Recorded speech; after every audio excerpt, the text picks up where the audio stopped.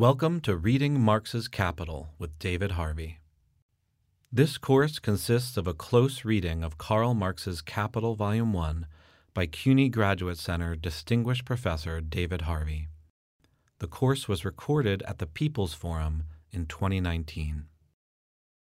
The People's Forum is a movement incubator for working class and marginalized communities and an accessible educational and cultural space in New York City. The page numbers Professor Harvey refers to are valid for both the Penguin Classics and Vintage Books editions of Capital. Course materials are available at peoplesforum.org/Capital David Harvey. This episode is Class 12, Chapters 26 through 33, Part 8, So-Called Primitive Accumulation. This was recorded live. Please be mindful there will be some changes in volume. Okay, so we should get going. This is the last session, and I just want to remind you of something that came at the very beginning of this, where Marx talks about how difficult it is to stick with this analysis, and he kind of says, well, that he's powerless to overcome these difficulties. The only way he can deal with it is by forewarning and forearming those readers who zealously seek the truth. There is no royal road to science, and only those who do not dread the fatiguing climb of its steep paths have a chance of gaining its luminous summits. So the fact that you're all here means that you've gained the luminous summits, and it'll be interesting to see what you see from that perspective. I think it's interesting to reflect one thing about this book as opposed to the other volumes of Capital. One of the things I've always appreciated about it is the way in which Marx changes his writing style depending upon what he's looking at. So sometimes he's being very kind of snickety about how much for the linen versus the coat and all those sorts of accounting things. Sometimes he's being tightly analytical.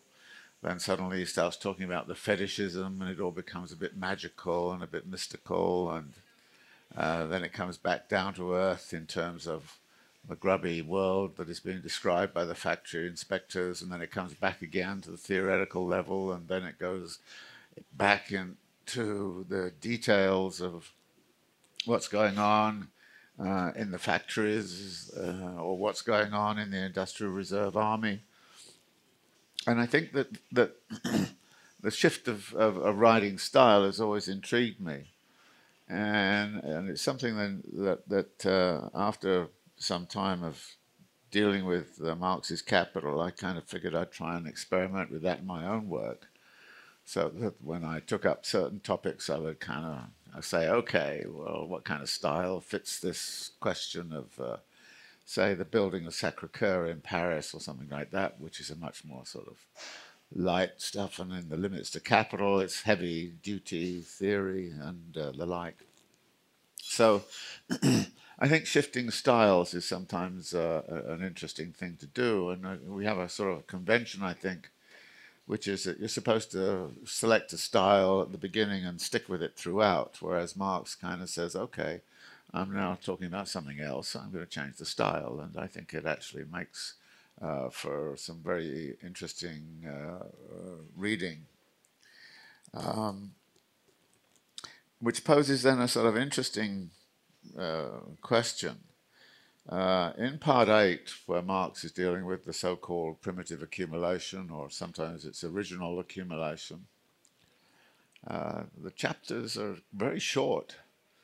We're used to, those lengthy pages and pages and pages of historical information about, what's going on in factories or what's going on with the Industrial Reserve Army.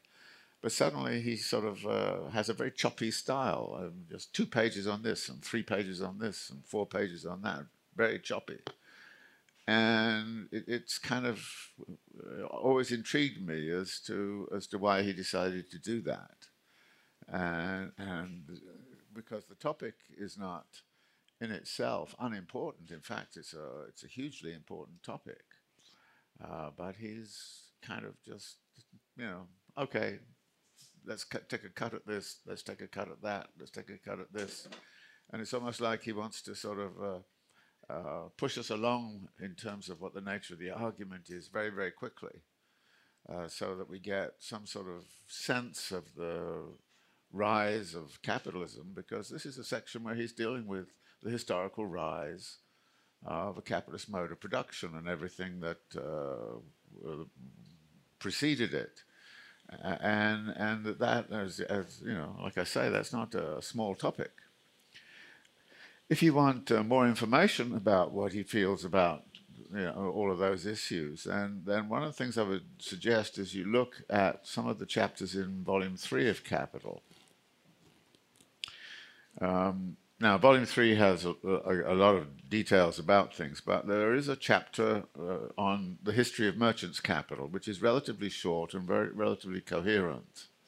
There's a chapter about the history of money, capital, and banking and finance, which is similarly so. There's a history of ground rent. So if you're interested in Marx's historical understandings, then you might want to go do that. And they're not hard to read. I mean, it's good historical writing, and you get some very interesting sort of insights from reading that. Now, you can also add to that if you want, in that there's about 150 pages of the Grundrisse, which are also about historical materials, but they're more difficult to deal with because of the way they were written. But these chapters on the history of merchants' capital and the history of commodity and money capital and history of are actually very well worked out and very, very coherent. And of course, one of the things you find there is that Marx is very concerned with showing how revolutionary the transformation was in each one of those categories. One of the arguments I have, for example, with David Graeber's book on the history of debt, which in many ways is a very interesting, very good book, but Graeber seems to think that debt means the same thing in ancient Sumer as it does today, whereas Marx basically says, no, that's not the way it is, that debt is reconfigured through the rise of capitalism into something very different. The same thing is true about land rent. He will say there's a distinctively capitalist theory of land rent, and you cannot go back to the feudal period and understand contemporary land rent by looking at what's going on in feudal world. So Graeber's book is actually very good, I think, in many ways, in terms of its historical reconstruction of some of the aspects of indebtedness, but fails, I think, to take up the whole kind of question of the revolutionary transformation of what this debt is about. Put quite simply, there was no debt market at ancient Sumer. People weren't buying and selling debt. It was there, and so forgiving the debt was a different story in ancient Sumer, and having jubileum on debt was a different sort of story than would be possible in contemporary conditions. So Marx is here dealing with the historical origins, and the historical origins are significant because if you go back to page 273, you find that Marx is there in that. So this is the chapter where Marx is talking about the excuse me, sale and purchase of labor power, and he poses this question: why this free worker confronts him in the sphere of circulation. Excuse me, I think I've got a bit of a cold or something. Why this free worker confronts him in the sphere of circulation is a question which does not interest the owner of money, for he finds the labour market in existence as a particular branch of the commodity market, and for the present it interests us just as little. We confine ourselves to the fact theoretically, as he does practically. One thing, however, is clear. Nature does not produce, on the one hand, owners of money or commodities, and on the other hand, men possessing nothing but their own labour power. This relation has no basis in natural history, nor does it have a social basis common to all periods of human history.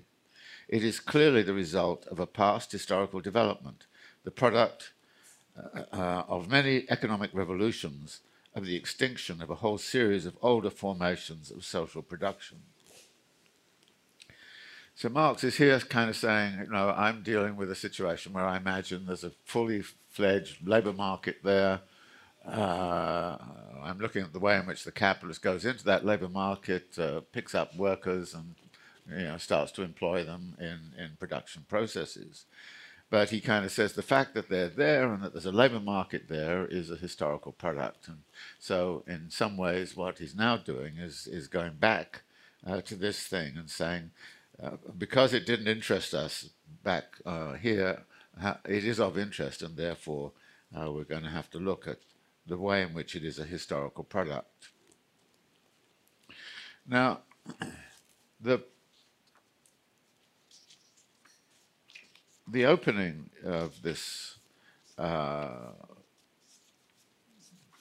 considerations on primitive accumulation contrasts the sort of story which the political economists were spinning in their own work as to how labour power came to be a commodity and how the labour market came to be. And Marx's comment on that is primitive accumulation, in their thinking, plays approximately the same role in political economy as original sin does in theology. Long, long ago, there were two sorts of people, he says. One, the diligent, intelligent, and above all frugal elite. The other, lazy rascals spending their substance and more in riotous living. The legend of theological original sin tells us certainly how man came to be condemned to eat his bread in the sweat of his brow. But the history of economic original sin reveals to us that there are people to whom this is by no means essential, never mind. Thus, it came to pass that the former sort accumulated wealth, the frugal people accumulated wealth, and the latter sort finally had nothing to sell except their own skins.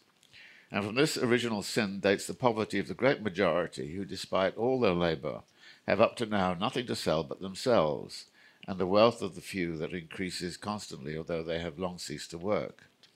So this is the story, as it were, of it happened because some people were frugal and some people were being irresponsible, and the irresponsible people needed to live. So in the end, they worked for the frugal people. So that's the way it worked. And of course, there's a long history of this way of thinking. In this chapter, we find Marx actually, in a way, acting as a precursor to Max Weber.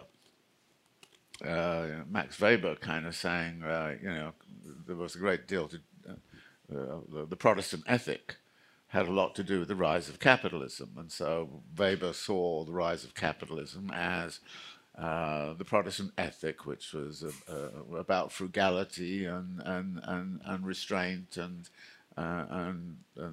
sort of delayed gratification and all the rest of it, responsible kind of stewardship of money and the like. So Max Weber kind of turned this whole thing. Well, Marx is saying, that's a joke. That's not how it worked at all. It wasn't just simply that we have frugal people around. In actual history, he says, it is a notorious fact that conquest, enslavement, robbery, murder, in short, force, play the greatest part. In the tender annals of political economy, the idyllic reigns from time immemorial. right and labour were from the beginning of time the sole means of enrichment. This year, of course, always accepted. As a matter of fact, the methods of primitive accumulation are anything but idyllic. And then, of course, he's going to go on and talk about various incidents and aspects of primitive accumulation. But one of the questions I think it might be worthwhile asking is this a historically true story that Marx is telling? Was it always about sort of violence, robbery, murder, and the like? And I think the answer would be, well, it wasn't always like that, but a lot of the time it was. And one of the things I think important here is to kind of say, well, what is it that Marx is looking at to tell us his version of what primitive accumulation was all about? And he says here, free workers in the double sense that they neither form part of the means of production themselves, as would be the case with slaves, serfs, etc., nor do they own the means of production, as would be the case with self-employed peasant proprietors. The free workers are therefore free from, unencumbered by, any means of production of their own. With the polarization of the commodity market into these two classes, the fundamental conditions of capitalist production are present. The capital relation presupposes a complete separation between the workers and the ownership of the conditions of the realization of their labor. As soon as capitalist production stands on its own feet, it not only maintains this separation, but reproduces it on a constantly extending scale. The process, therefore, which creates the capital relation can be nothing other than the process which divorces the worker from the ownership of the conditions of his own labor. It is a process which operates two transformations, whereby the social means of subsistence and production are turned into capital, and the immediate producers are turned into wage laborers. Primitive accumulation, therefore, is nothing else than the historical process of divorcing the producer from the means of production. It appears as primitive because it forms the prehistory of capital and of the mode of production corresponding to capital. So he then talks about emancipation of the serfs, the way in which the retainers of the feudal estates were released, and talking about also, it could be talking also about the enclosure of the commons. The expropriation of the agricultural producer, he says at the end, of the peasant from the soil is the basis of the whole process. The history of this expropriation assumes different aspects in different countries. So here he is conceding that there's maybe different stories to be told depending upon where you are, and runs through its various phases in different orders of succession and at different historical epochs. Only in England, which we therefore take as our example, has it the classic form. Now, there's a little bit of a problem with this by saying that there's a classic form. That is he setting up the English case as being, if you like, the classic form, the norm against which everything else is going to be judged? He got some criticism from this from various people, various times, the Russians and the like. And later on, he kind of conceded that he shouldn't have actually selected England as the classic form. He should have said, well, it happened this way in England, but it also happened some other way in France, and another way in Russia, and another way somewhere else. So that he becomes much more sort of geographically sensitive, if you like, about how this process of primitive accumulation worked, depending upon where you were later on. And he didn't kind of say, okay, the only one I have to look at is the classic form, which is the English one. But what we're largely going to get here is, of course, the English one. And he did write, fairly late in his life that he didn't exactly apologize. Marx rarely apologized, but he kind of said, well, I should have recognized that primitive accumulation occurred in diverse ways in diverse places, and that therefore I should not have treated the Western version, as it were, as the only version. So chapter 27 then talks about the expropriation of the agricultural population from the land. And this is done by illegal means and also by legal means. And part of the story here is the way in which illegal activity of dispossessing peasants from access to the land gets paralleled eventually by passing of laws and legal strategies which legalize these processes of expropriation. And he talks about some of the struggles that have gone on between the peasantry and the state, between the peasantry and those who are seeking to expropriate the resources that the peasants utilized to reproduce their own conditions of labor and life. Interestingly, however, the initial laws were against expropriation. There was an attempt in the early years to prevent the expression of more monetization and commodification and the expropriation of the peasantry. So he talks about the legislation under Henry VII, which was very much about trying to prevent the illegality which was going on and to legislate against it. But then he kind of says the actual process of expropriation became so widespread that it was very difficult to find a legal framework that could actually prevent it happening.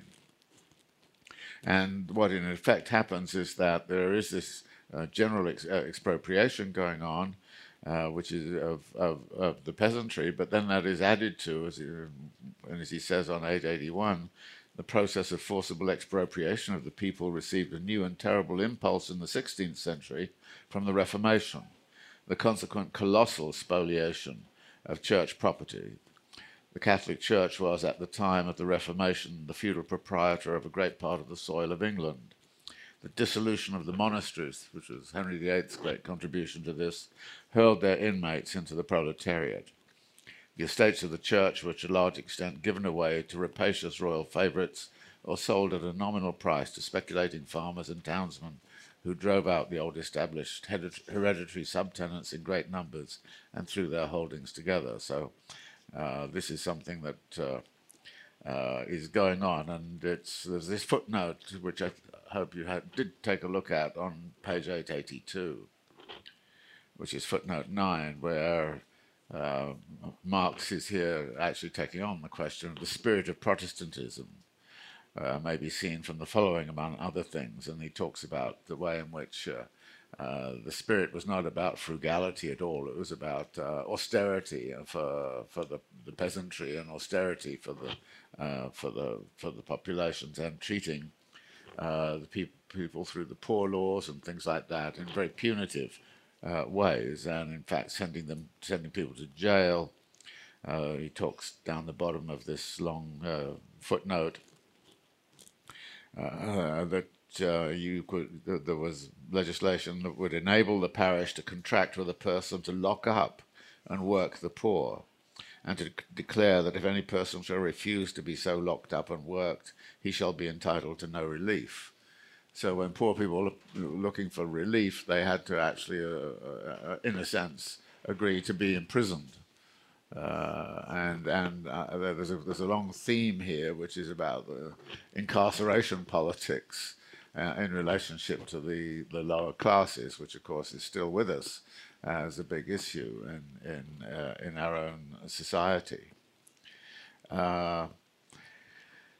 So there's this story which is going on of the gradual, over 2 centuries, the expropriation of the agricultural population, in which, after the restoration of the Stuarts, the landed proprietors carried out by legal means an act of usurpation which was effected elsewhere on the continent without any legal formality.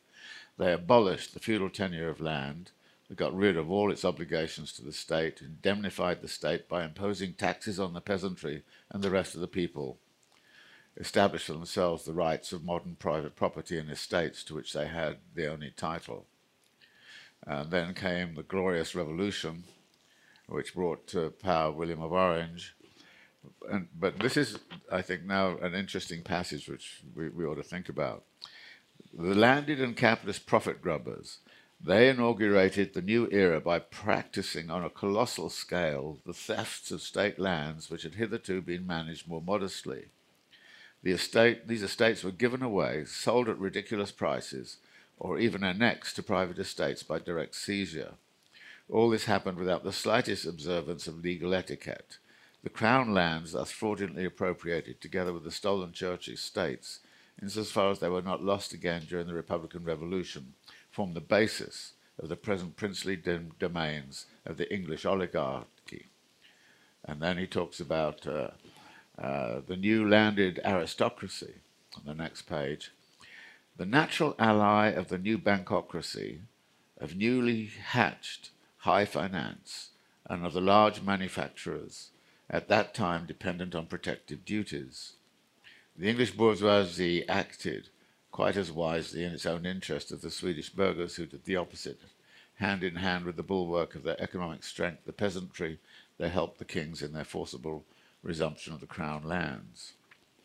Communal property gets usurped forcibly, and gets turned over from arable land into pasture land, which means, you know, the whole agrarian economy is being transformed.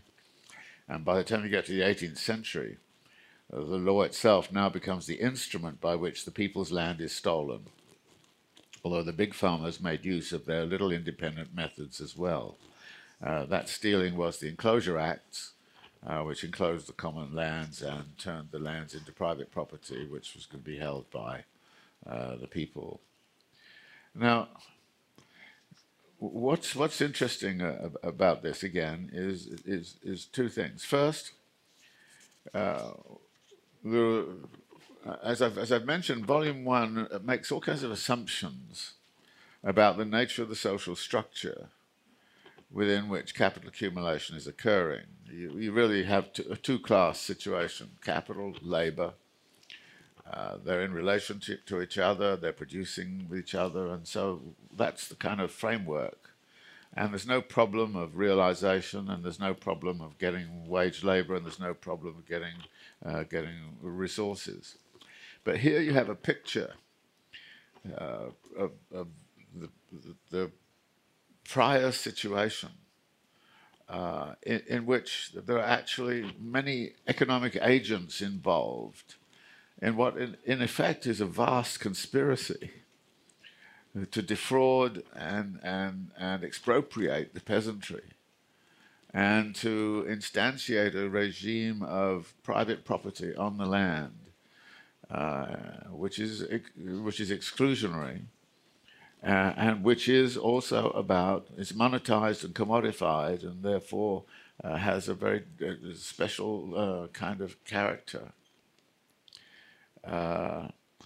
And what this does is to create an economy of a certain sort. And he has a very interesting kind of line. He says, the 18th century, however, did not yet recognize as fully as the 19th the identity between the wealth of the nation and the poverty of the people. This is a very interesting formulation, which I often resort to myself when, you know, people talk about, well, how well is New York doing these days or something? And the classic answer would be, well, actually, New York's doing extremely well economically. It's just the people are doing very badly. And that's frequently the case. And actually, I remember I was in Brazil once when the president of Brazil came along and said, you know, we've had this kind of economic miracle in Brazil and the country's done extremely well. The problem is the people are doing very badly. And it seems that that is often the way. And of course, that's what austerity politics is about, is actually allowing that the the country is doing very well, but the people are actually suffering under a regime of intense austerity. But this is something that's very important for understanding the dynamics of capital, and you can see it back in the chapter, of course, on the Industrial Reserve Army. Because the larger and more weighty the Industrial Reserve Army is, the lower the wage rate is likely to be, the higher the rate of profit, and the more wealth and power is accumulated in the top echelons of society, and the more apparently the society will appear to be affluent and appear to be doing extremely well. So this relationship between wealth and poverty, the class relation across it, is something which is actually built in to Marx's account. The other thing, of course, is on 889, Marx then talks to the following kind of thing. The stoical peace of mind with which the political economist regards the most shameless violation of the sacred rights of property and the grossest acts of violence against persons as soon as they are necessary in order to lay the foundations of the capitalist mode of production is shown by Sir F.M. Eden, who is moreover Tory and philanthropic in his political colouring. Locke's big contribution was to say that private property rests and depends upon people mixing their labour with the land. And there's a sacred right that attaches to that in the Lockean theory. But so the big problem is, how can you justify expropriating the peasantry that's, mixed its labour with the land? Why aren't they? Are they the ones who have all of the rights? And at this point, Marx is sort of saying, well, this is the hypocrisy, which was very much about this what primitive accumulation was all about. And that hypocrisy is most wonderfully set up by the Duchess of Sutherland and the Highland clearances and so on. And he's got this wonderful kind of example that the Duchess of Sutherland was getting rid of everybody off the land and was in a savage kind of way at the same time as she welcomed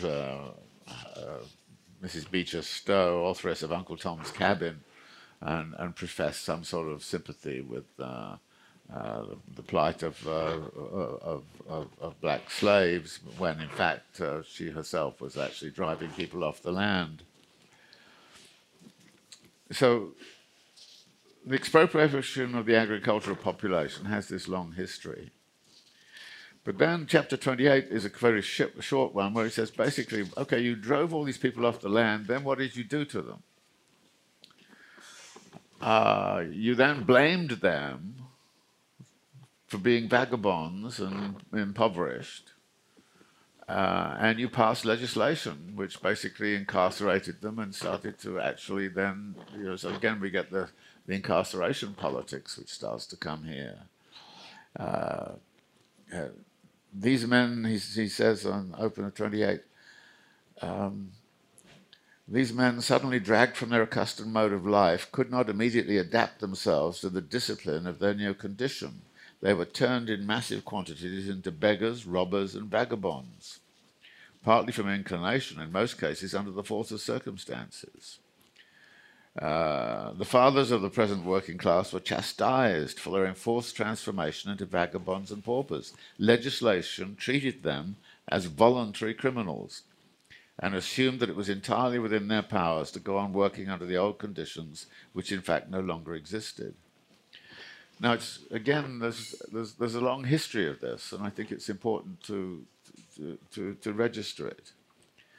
The criminalization of unemployed people, the criminalization of populations who've been in effect dispossessed and thrown to one side, is not something which belongs simply to the sort of 17th and 18th centuries. It's something which is with us today.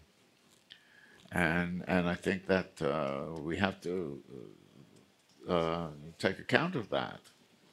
So this chapter on bloody legislation against the expropriated since the end of the 15th century, and the forcing down of wages by Act of Parliament. The first parliamentary legislation on wages was not about legislating the length of the working day. It was about bringing wages down.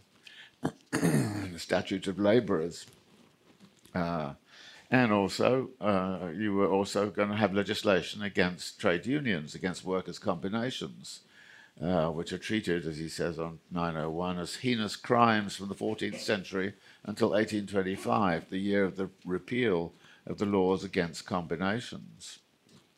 The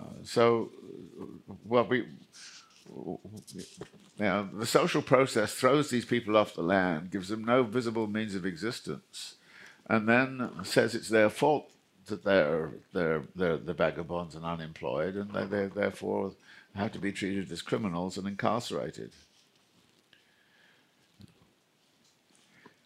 Chapter 29, well, that's about the genesis of the capitalist farmer, and it's just 2 pages long, more or less, and the agricultural revolution was very much about trying to bring capital onto the land and to convert the great landed proprietors into landed capitalists. So this conversion is not very well analysed here, but you'll get it in Volume 3, and the Volume 3 is about the origination of land rent and all the rest of it. But Marx is very well aware that the agricultural revolution, which was going to raise productivity on the land, was a very important precursor for the industrial revolution. That this was therefore something that was part and parcel of this original accumulation, because productivity on the land had to be increased if there was going to be enough in the way of food supply to support a regular working class that was fully employed, as opposed to a class that was incarcerated in poorhouses. And that then leads into chapter 30, which is impact of agricultural revolution on industry, creation of a home market for industrial capital. This is a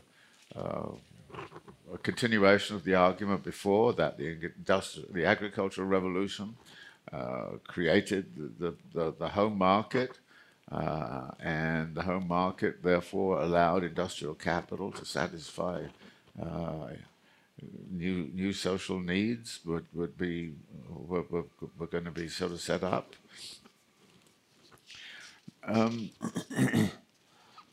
So the creation of the internal market became significant. Again, this is specific to Britain. And then capitalist agriculture interacts very much with industry. As he says right towards the end of this, this is 912, consistent foundation for capitalist agriculture could only be provided by large-scale industry in the form of machinery. It is large-scale industry which radically expropriates the vast majority of the agricultural population and completes the divorce between agriculture and rural domestic industry, tearing up the latter's roots, which are spinning and weaving. It therefore also conquers the entire home market for industrial capital for the first time.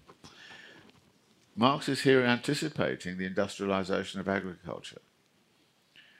It took a long time to industrialize. Really, most agriculture only got industrialized after 1945. But and it came fairly late, but Marx is actually saying very much that machinery starts to be significant. And of course, the first combine harvesters and things like that were just beginning to be discussed. All kinds of new machinery for tilling the soil and the like were also becoming available. And then in chapter 31, we get a very brief analysis of the genesis of industrial capitalist.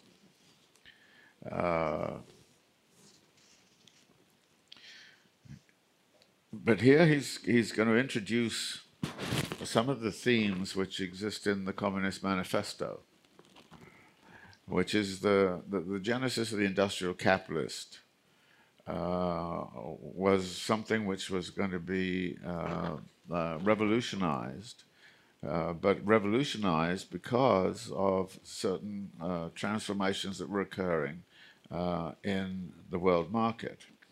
And as he says at the opening here, the snail's pace of advance under this method by no means corresponded with the commercial requirements of the New World market, which had been created by the great discoveries by the end of the 15th century. But the Middle Ages had handed down two distinct forms of capital which ripened in the most varied economic formations of society, and which before the era of the capitalist mode of production nevertheless functioned as capital, usurer's capital and merchant's capital. So these are the two forms which start to reconfigure economic and political power, partly because money capital, formed by means of usury and commerce, was prevented from turning into industrial capital by the feudal organization of the countryside and the guild organization. For this reason, the new manufactures were established at seaports or at points in the countryside which were beyond the control of the old municipalities and their guilds. Hence, in England, the bitter struggle of the corporate towns against these new seed beds of industry. Industrial development in the Industrial Revolution occurred in small villages with names like Manchester and Birmingham and so on. It could not get established in places like Norwich and Bristol, which had, and York and so on, which had corporatist forms of government. They were bourgeois, but they were bourgeois, medieval, merchant, capitalist. The wage labor force was guild organized and trained. That therefore monopoly power in those cities was very important to break through, but you couldn't do it as an industrialist. If you tried to set up an industry in one of these towns like Bristol or Bath or Norwich, or you wouldn't be able to get anywhere. So what you had to do is you had to go to greenfield sites. You had to go to some village where there was no power structure, and therefore you would set up. And actually, it's interesting about the whole history of capital in relationship to social and political organization. One of the things in this country you notice is that a lot of automobiles, when they start, automobile sector kind of, Detroit was too well organized, so it goes to Tennessee or it goes to Alabama. It goes to those kinds of places where there's no organization that's going to really prevent it. So that the seeking out of greenfield sites becomes part and parcel of the industrial strategy, and Marx is talking about that there. But he's also talking about the rise of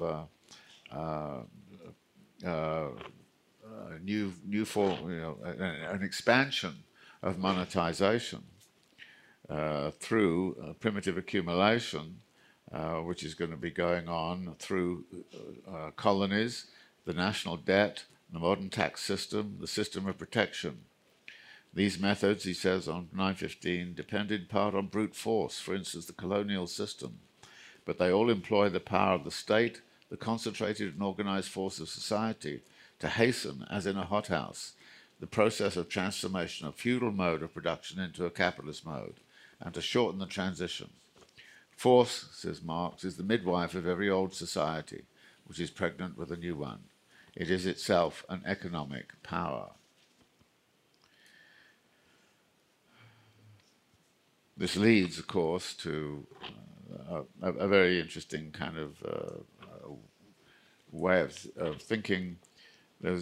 Marx starts to propose that actually some of the techniques which were involved in the West Indian plantation cultivation were very important in terms of developing the kinds of capacities that were necessary to run a factory system back in Britain. In other words, the colonies were a sort of teething ground for certain managerial practices. And those colonies, the West Indian plantation system, was, in a sense, a kind of an agrarian large-scale factory, which had to be managed as a coherent entity. Nobody had experience of doing that in the large factories that eventually came to be the case in Britain, but some of the experience that came from the West Indies, so that the colonial system had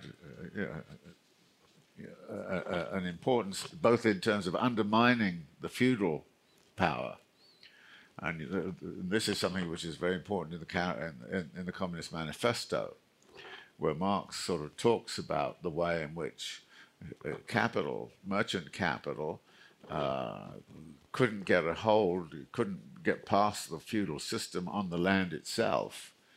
So basically what merchant capital did was to go out beyond, and it used its mobility and its power, global power, to actually undermine the feudal power, which was land-based and fairly stagnant and static.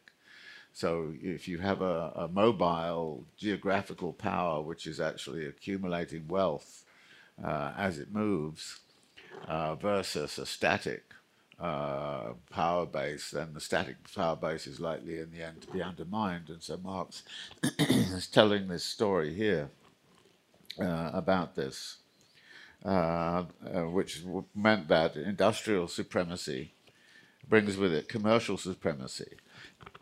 In the period of manufacture, it is the reverse.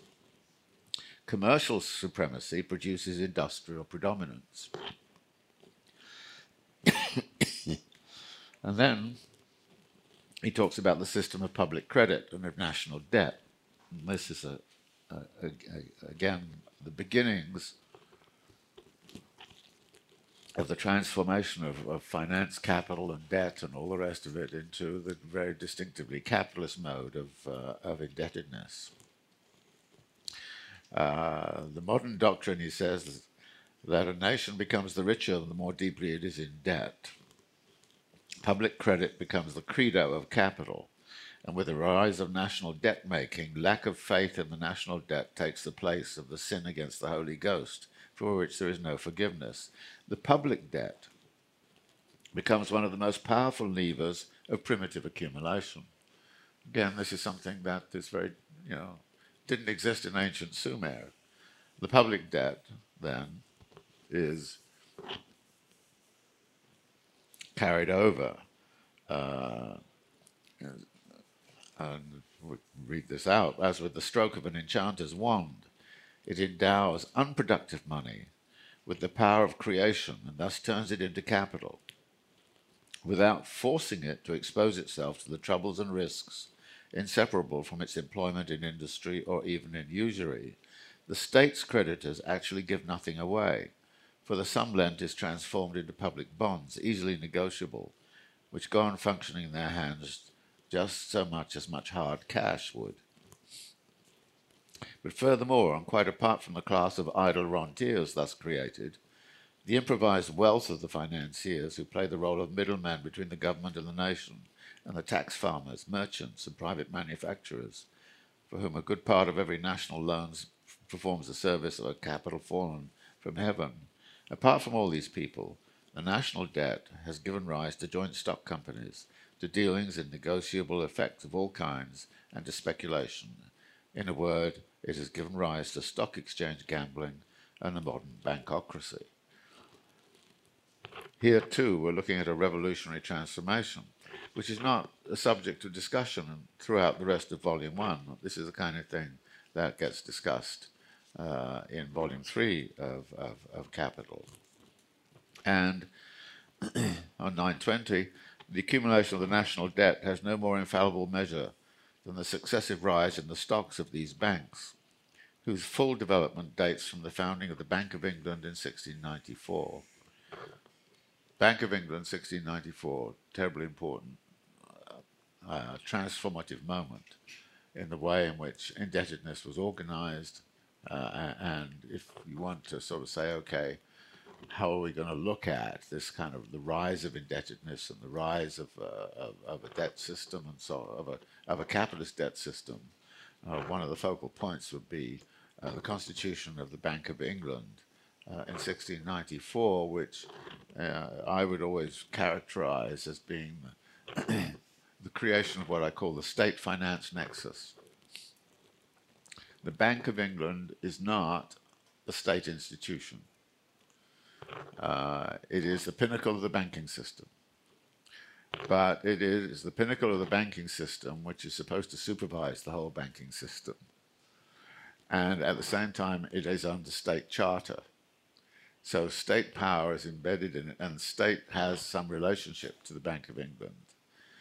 That is typically subjected to the Treasury Department of the state apparatus.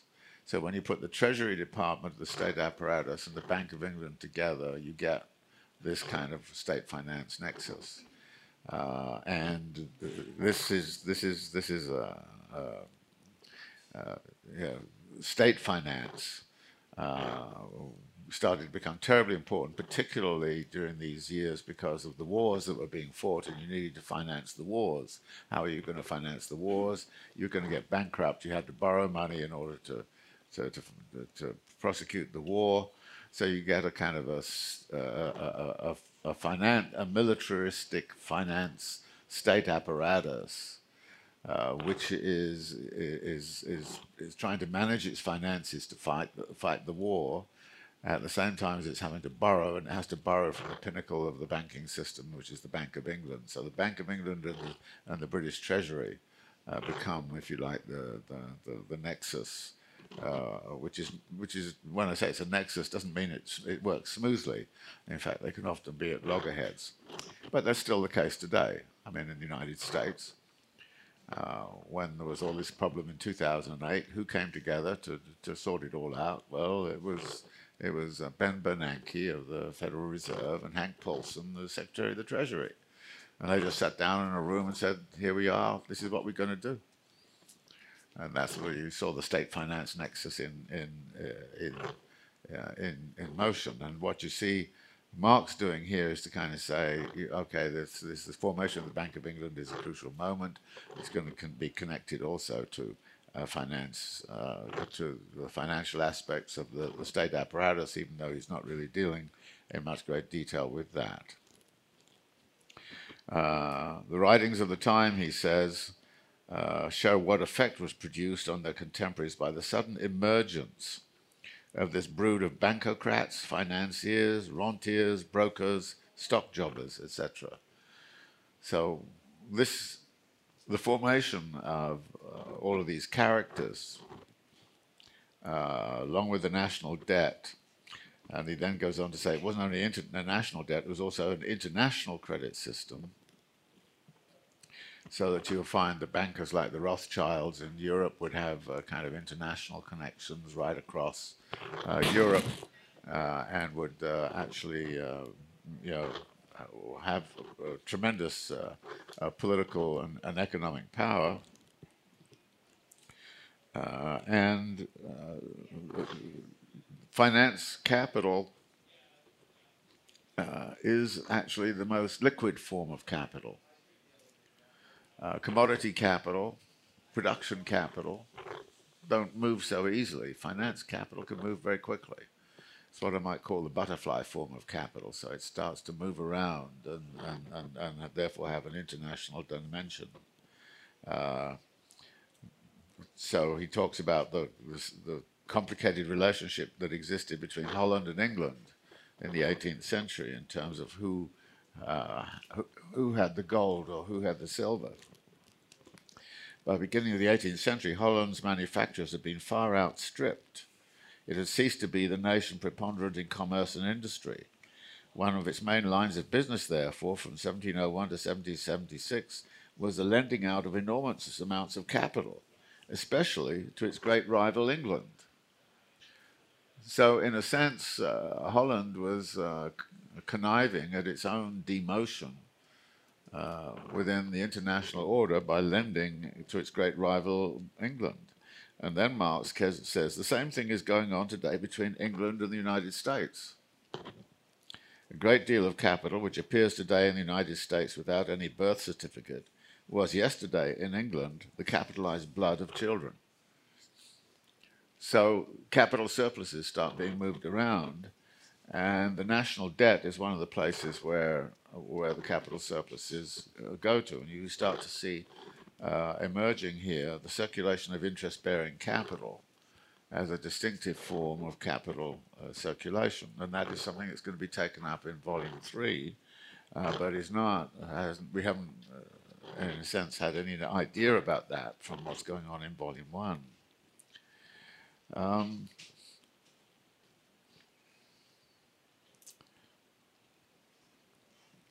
A great part of the public debt, this is 921, and the fiscal system corresponding to it have played in the capitalization of wealth and the expropriation of the masses, has led many writers, like Cobbett and others, to seek here incorrectly the fundamental cause of the misery of the people in modern times.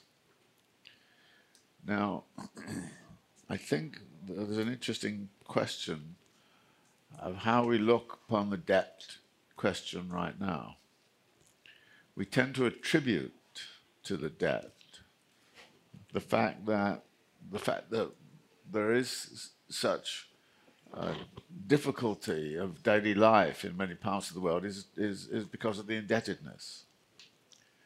So we tend to say the problem is the indebtedness. But I think what Marx is doing is to throw some sort of question mark on that. And that we should be looking beyond the indebtedness to what it is that lies behind it, which is the circulation of capital in a certain form, and that the circulation of capital, insofar as it's leaving large segments of the population bereft of possible employment opportunities, that's the real problem. So I think there's an interesting suggestion here by the way Marx is setting this up. So he says, colonial system, public debts, heavy taxes, protection, commercial wars. These offshoots, it's important he calls them offshoots, of the period of manufacture swell to gigantic proportions during the period of infancy of large-scale industry. The birth of the latter is celebrated by a vast Herod-like slaughter of the innocents. Like the Royal Navy, the factories were recruited by means of the press gang. And then he talks about this guy Eden, who he is constantly horrified by. That Eden, he says, is indifferent to the horrors of the expropriation of the agricultural population from the soil. Though he shows great self-satisfaction in congratulating his country on this process, which was essential in order to establish capitalist agriculture. So we should not attribute to the debt machine an independent causative power. We have to look at what it is that creates interest-bearing capital, how interest-bearing capital circulates and seeks indebtedness as its rate of return. And yes, it's problematic, but it is not the origin of the story. The origin of the story is the production of the surplus capital, which becomes the interest-bearing capital, which is seeking a rate of return through funding the public debt or funding also private debt. So the industrial capitalist then is coming into being.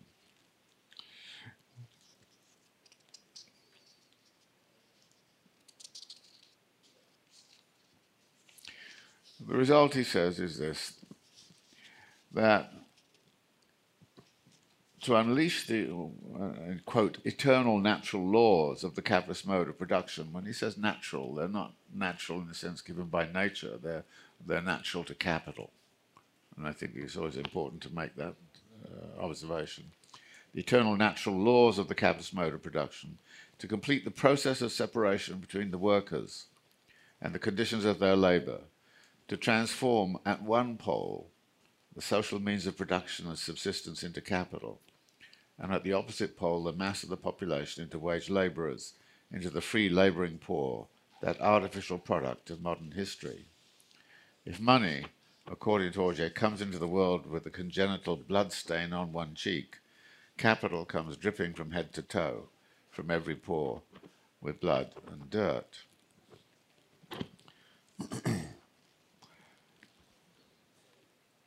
So the violence of this whole process is very important for Marx to emphasize, which leads him in chapter 32 to the historical tendency of capitalist accumulation,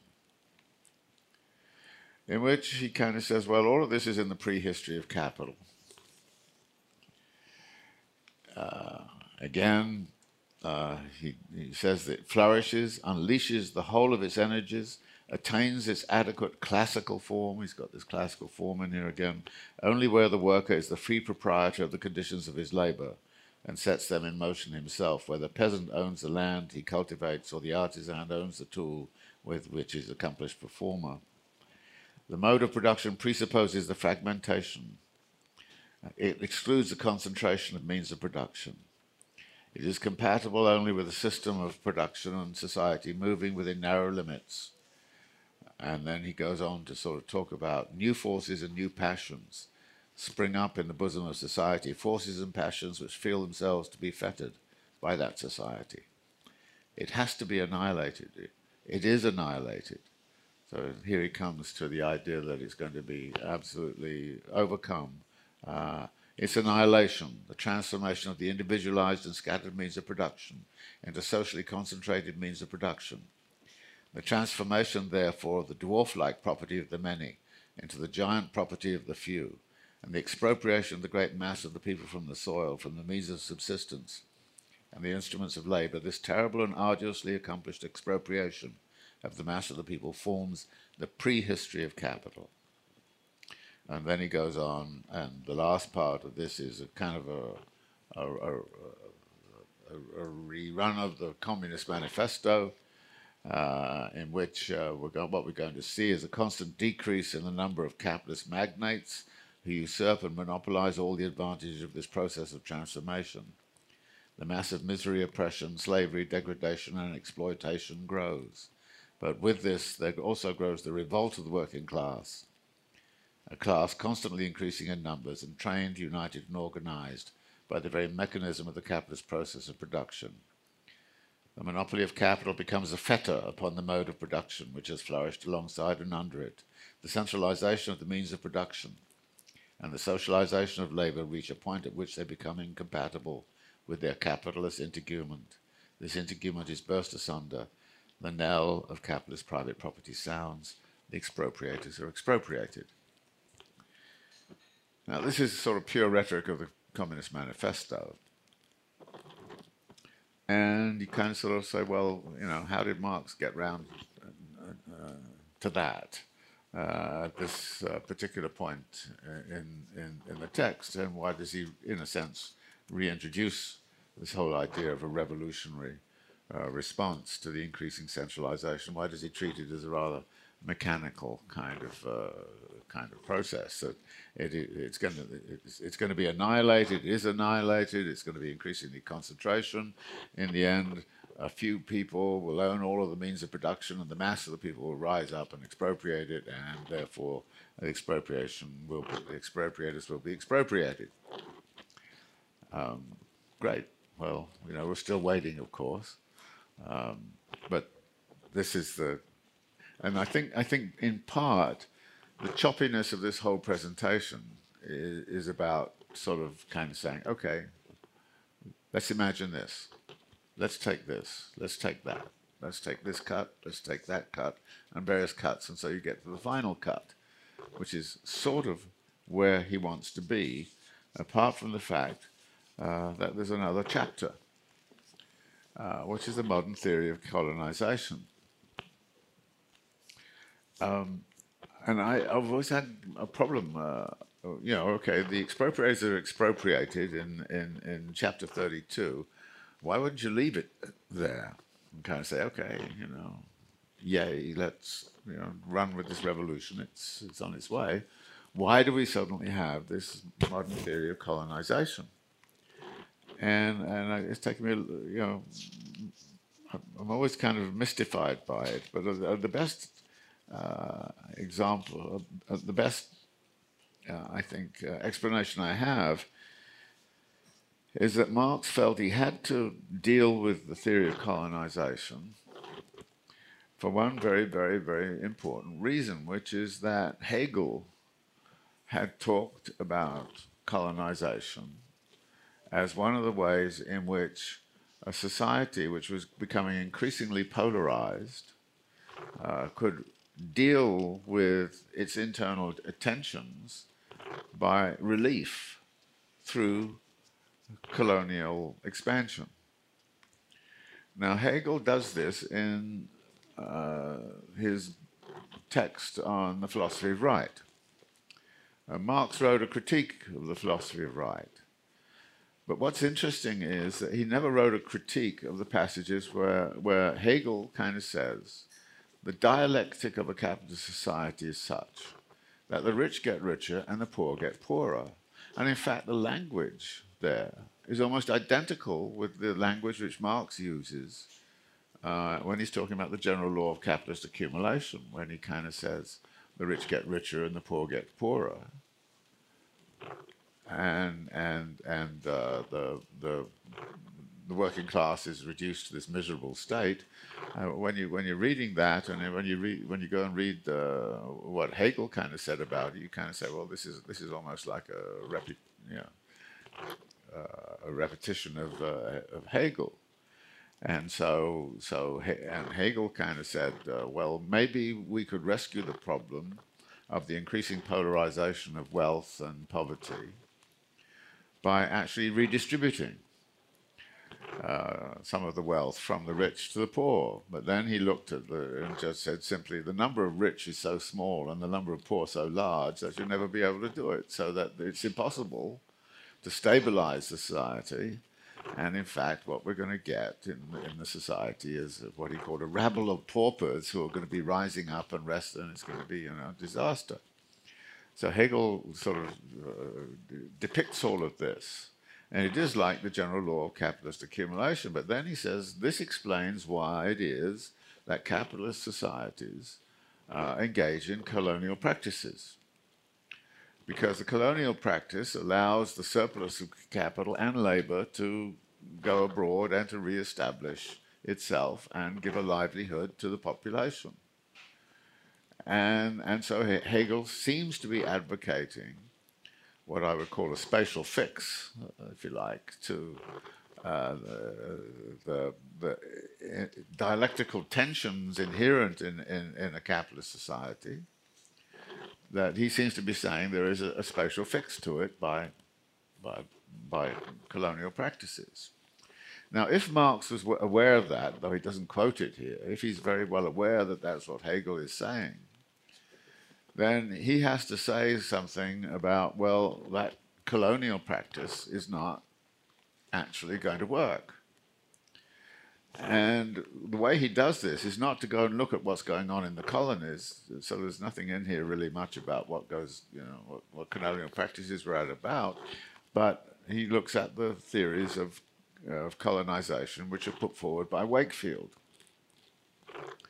And Wakefield was kind of involved in the settlement of Australia, and what Wakefield did was to kind of say, well, what you need to do in order to have a decent economy is you cannot let migrants who go to Australia or go to the United States for that reason, migrants go and actually become self-sufficient,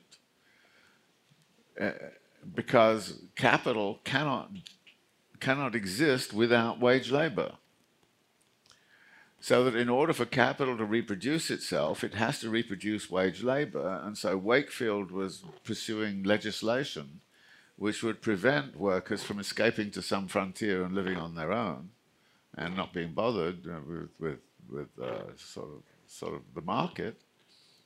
You have to stop that. How do you stop that? Well, you put a reserve price on the land so that there's a barrier between workers coming into Australia and workers going on the land. they have to be wage laborers in order to save enough money to buy the land. So what Wakefield does is to come up with a whole kind of theory of colonization, which says in order to colonize, you must not have free land access. And he clearly saw that this was one of the problems of the United States. Wages were higher in the United States because of the scarcity of labor, even though there was mass migration.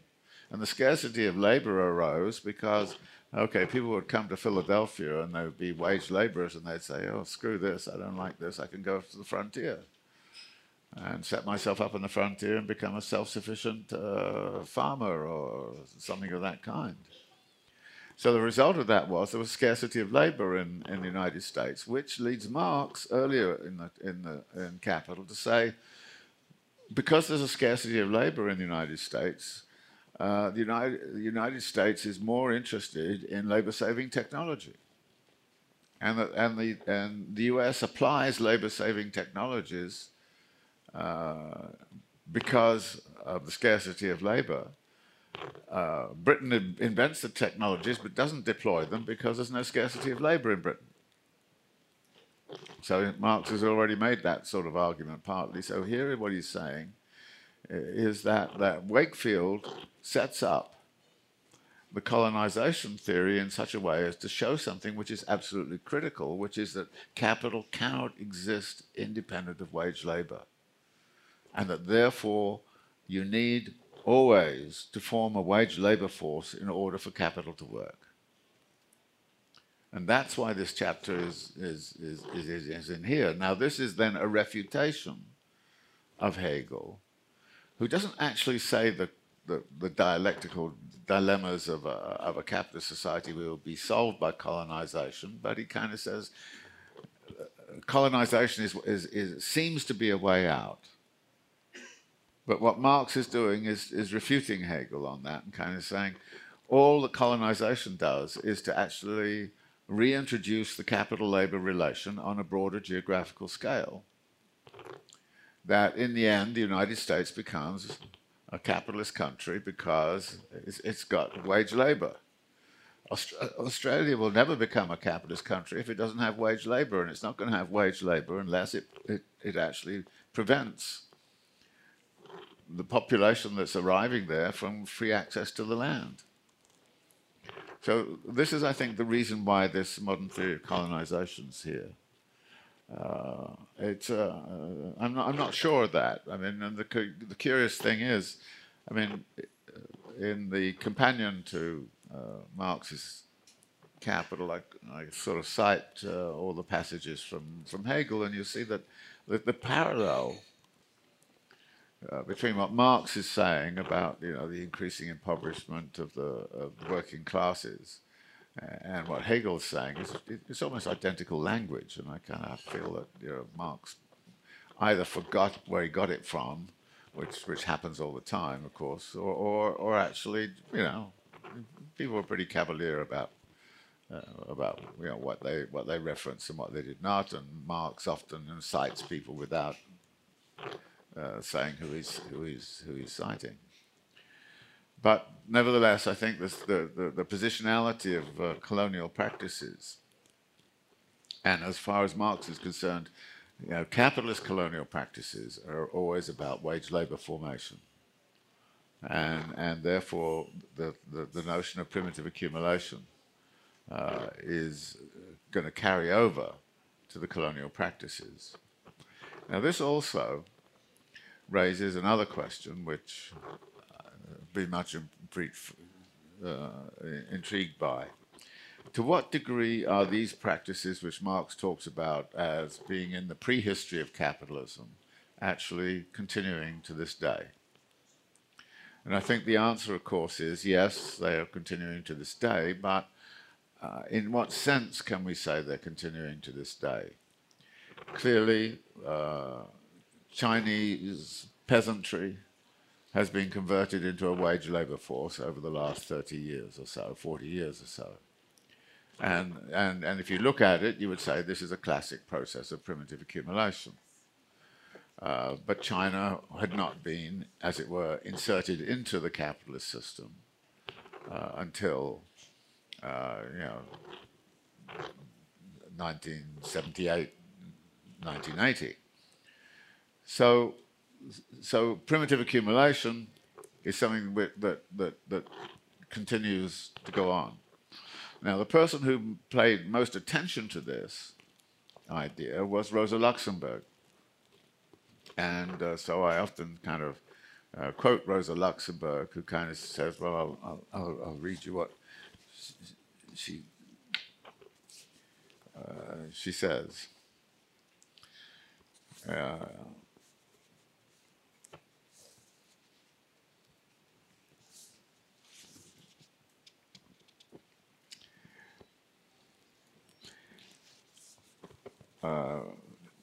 In the Accumulation of Capital, her book on the accumulation of capital, she kind of says, okay, look, there are two different forms of exploitation we have to look at. One concerns the commodity market and the place where surplus value is produced, the factory, the mine, the agricultural estate. Regarded in this light, accumulation is a purely economic process, with its most important phase a transaction between the capitalist and wage labourer. Here in form, at any rate, peace, property, and equality prevail, and the keen dialectics of scientific analysis, and this was, she argued, Marx's signal of achievement in capital, were required to reveal how the right of ownership changes in the course of accumulation into appropriation of other people's property, how commodity exchange turns into exploitation and equality becomes class rule. In other words, she's there saying the world of capital, Marx's Capital as a book, it depicts this relationship. And it is indeed what Marx, I think, brilliantly reveals. But the other aspect of the accumulation of capital concerns the relations between capitalism and the non-capitalist modes of production, which start making their appearance on the international stage. Its predominant methods are colonial policy, an international loan system, a policy of spheres of interest, and war. Force, fraud, oppression, looting are openly displayed without any attempt at concealment, and it requires an effort to discover within this tangle of political violence and contests of power the stern laws of the economic process. Now, her particular argument is that stealing from non-capitalist modes of production and the oppression of non-capitalist modes of production are absolutely critical for understanding this other aspect of the accumulation of capital. But I would take it in another direction and say we also have to deal not only with primitive accumulation, which is about the formation of a wage labour force, and then the formation of capital accumulation on top of that wage labour force. It's not only about that, but it's also about processes of robbery, fraud, and the rest of it, which continue to play a role within the history of capital accumulation, which suggests that there are modes of capital accumulation that occur outside of the exploitation of living labour in production. And what are those forms of exploitation which allow this to happen? Well, it turns out that Marx himself has really identified some of this, which is internal to the capitalist mode of production as opposed to external. Because what Rosa Luxemburg was basically saying was that colonial practices and imperialist extractions are what actually form the basis of this alternative form of accumulation. And in her theory of capital accumulation, you couldn't sustain capital accumulation by the exploitation of living labour in the way that Marx describes. She says, basically, you need something else. You need something outside of that. And that something outside of is imperialist extractions, imperialist dominations, which is her theory of imperialism. And that is a way of extracting value from empires and extracting value from colonies in such a way as to support the continued dynamism of a capitalist mode of production, which then leads to the question of what happens when there's nowhere left to extract from. And her view was that would be the end of capitalism. but I think we need to look instead at the forms of extraction that go on within capitalism rather than outside of it. And Marx himself has some interesting arguments about this. And I would take you back into some of his arguments about the centralization of capital back on 778, which is about the general law of capitalist accumulation, where Marx says on 778, commensurately with the development of capitalist production and accumulation, there also takes place a development of the two most powerful levers of centralization, competition and credit. At the same time, the progress of accumulation increases the material amenable to centralization, i.e. the individual capitals, while the expansion of capitalist production creates, on the one hand, the social need, and on the other, the technical means for those immense industrial undertakings which require a previous centralization of capital for their accomplishment. Today, therefore, the force of attraction which draws together individual capitals and the tendency to centralization are both stronger than ever before.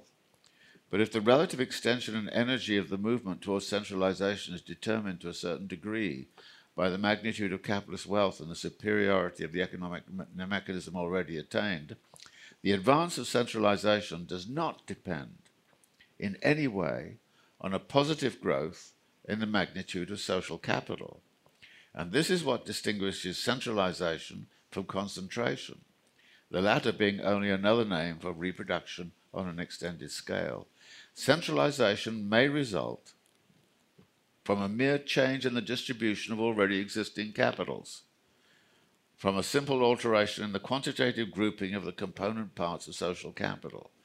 Capital can grow into powerful masses in a single hand in one place, because in other places it has been withdrawn from many individual hands. In other words, centralization supplements the work of accumulation by enabling industrial capitalists to extend the scale of their operations.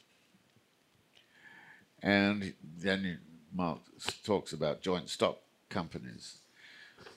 In effect, what we start to look at here is a whole dynamic of big capital taking over little capital and increasingly just sopping up. If you look at how an organization like Google has grown, you would say, how many startups did it take over? How much gobbling up has it done? Has the accumulation of wealth in Google been due to that gobbling up of accumulation from elsewhere? And as Marx kind of says elsewhere, the stock exchange sharks sort of capture all the small fishes around. So in a sense, accumulation, if existing accumulation was there, but the very fact of you becoming much more centralized means that there is accumulation out of the act of centralization itself. And therefore we have to look at processes of that sort, in which I always refer to as accumulation by dispossession. And this is not the same as primitive accumulation. This is another mode of accumulation, which, for example, comes out of merger activity, which comes out of takeovers, comes out of private equity companies going in, taking over a particular company, asset stripping, then turning it into something that's a lean and mean little corporation and then selling it back at a profit. It comes out of the foreclosure crisis, in which people had to give up assets. Along come hedge funds and buy up all of the assets and accumulate vast amounts of wealth by holding those assets for a brief period of time and then trading them back.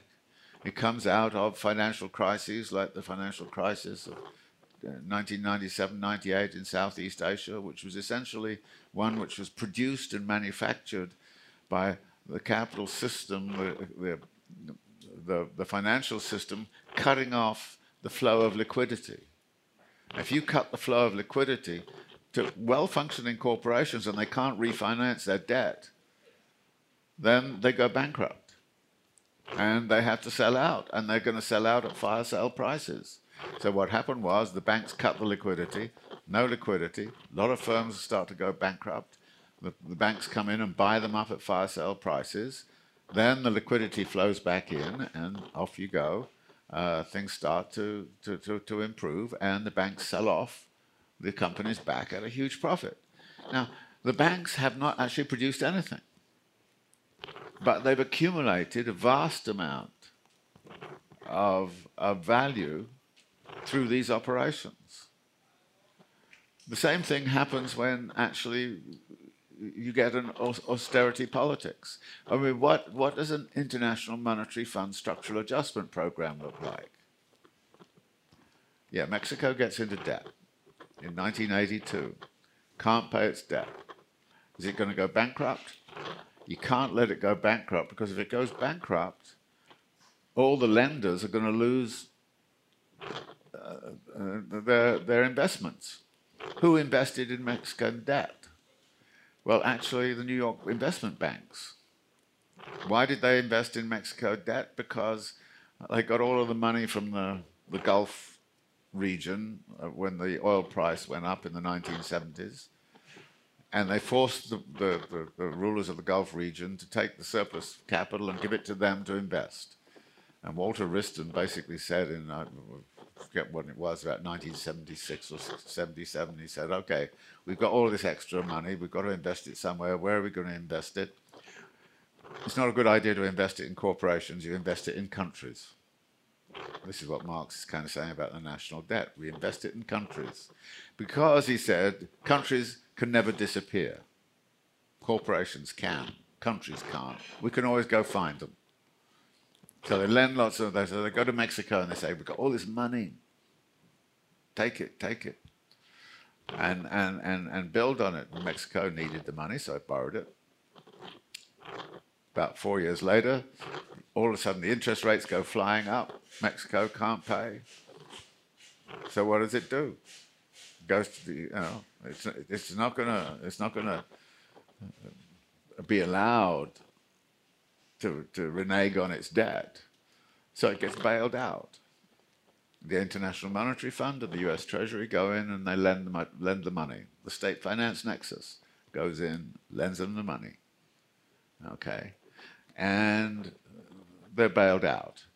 But in return for that, what does Mexico have to do? It has to introduce austerity. It has to privatize.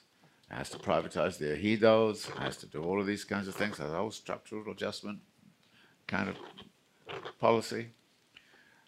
The living standard of Mexicans went down by a quarter in the next 3, 4, 5 years. That's the way in which this works. And that is accumulation by dispossession. You're dispossessing people of their livelihoods. And you're often dispossessing them of their rights. I have a colleague in Greece who retired 3 years ago. When I was in Greece recently, he was celebrating the fact that he got the first payment of his pension after 3 years. He'd had 3 years, no payment of pension. This is what I would call accumulation by dispossession. You're dispossessing somebody of a right in some way, you're not paying something, and then you can actually bring it back into the dynamics of the situation. So I would want to argue that Luxemburg is right to say that there's an alternative form of accumulation at work here.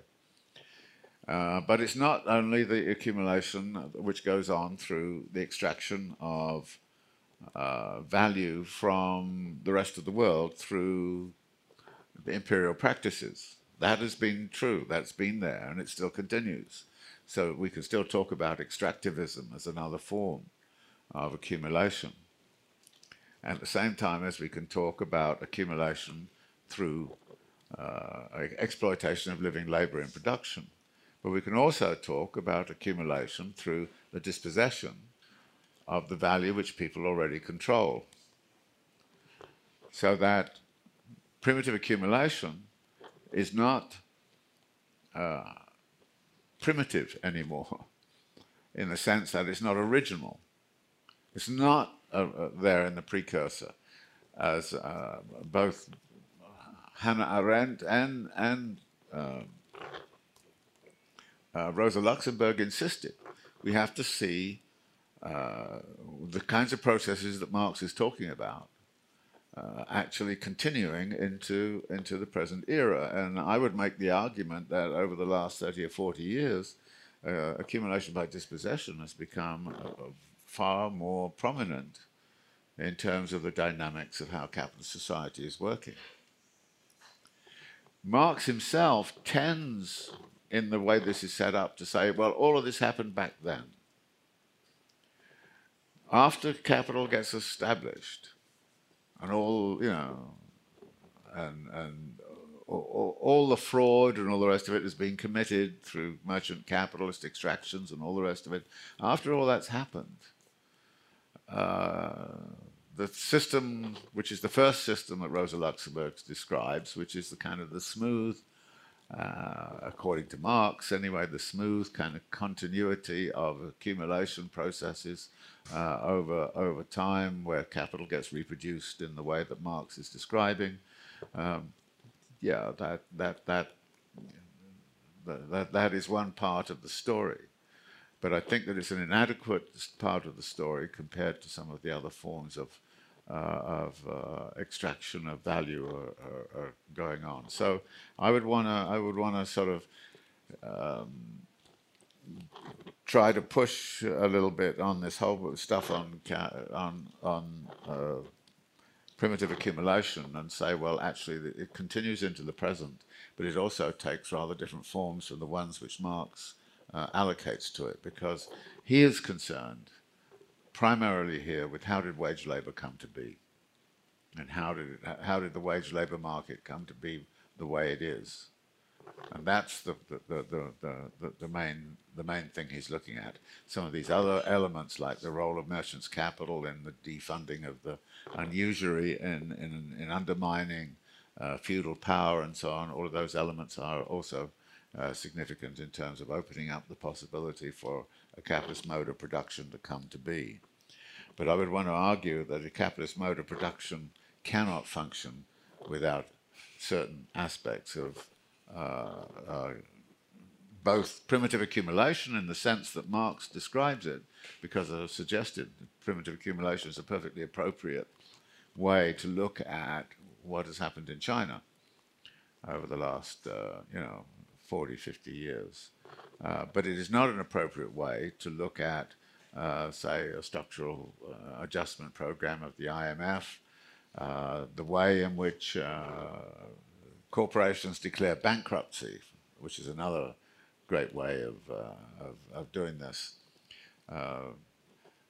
American Airlines, United Airlines, they've all declared bankruptcy in about the last 10 or 15 years. And what you do is you go in and you file for bankruptcy, you keep on flying and all the rest of it, you file for bankruptcy, and the judge says, okay, what are you going to do? Well, we can come out of bankruptcy and we can stabilize ourselves economically if we don't have to pay pensions and if we don't have to pay healthcare costs. So they typically sort of shed their obligations on healthcare and pensions, which in a way is a form of robbery. It's a robbery of people of their rights, which they imagined they would have, and they can kind of say, well, I was looking forward to retiring, and I was expecting to retire on, I don't know, $70,000 a year or something like that, but the retirement turns out not to be there, and it goes to the state insurance, which only pays $35,000 a year. So somebody then finds they have to go back into the workforce in order to make ends meet. So again, this is all accumulation by dispossession as far as I'm concerned. And those practices and processes are all there. And if I think of, for example, the huge foreclosure wave that existed in this country, and the way in which the private equity companies have now gone out, and Blackstone is now one of the biggest landlords in the country. It has, I don't know, 200,000 properties or something like that, all of which were foreclosed. And it's bought up all these foreclosed properties and is now kind of remarketing them and making a huge amount of money out of remarketing them. So again, this is a form of appropriation, of, in a way, legalized robbery. And of course, there's a great deal of illegal activity involved in this too. So primitive accumulation is an important historical phenomena, and its history continues to this day in those societies where there's peasant societies who can still be dispossessed and turned into wage laborers. And we have seen a lot of that over the last 50 years, but also there are other modes of accumulation which I think should be looked at. So any comments and questions about all of this? Or about the whole book, for that matter.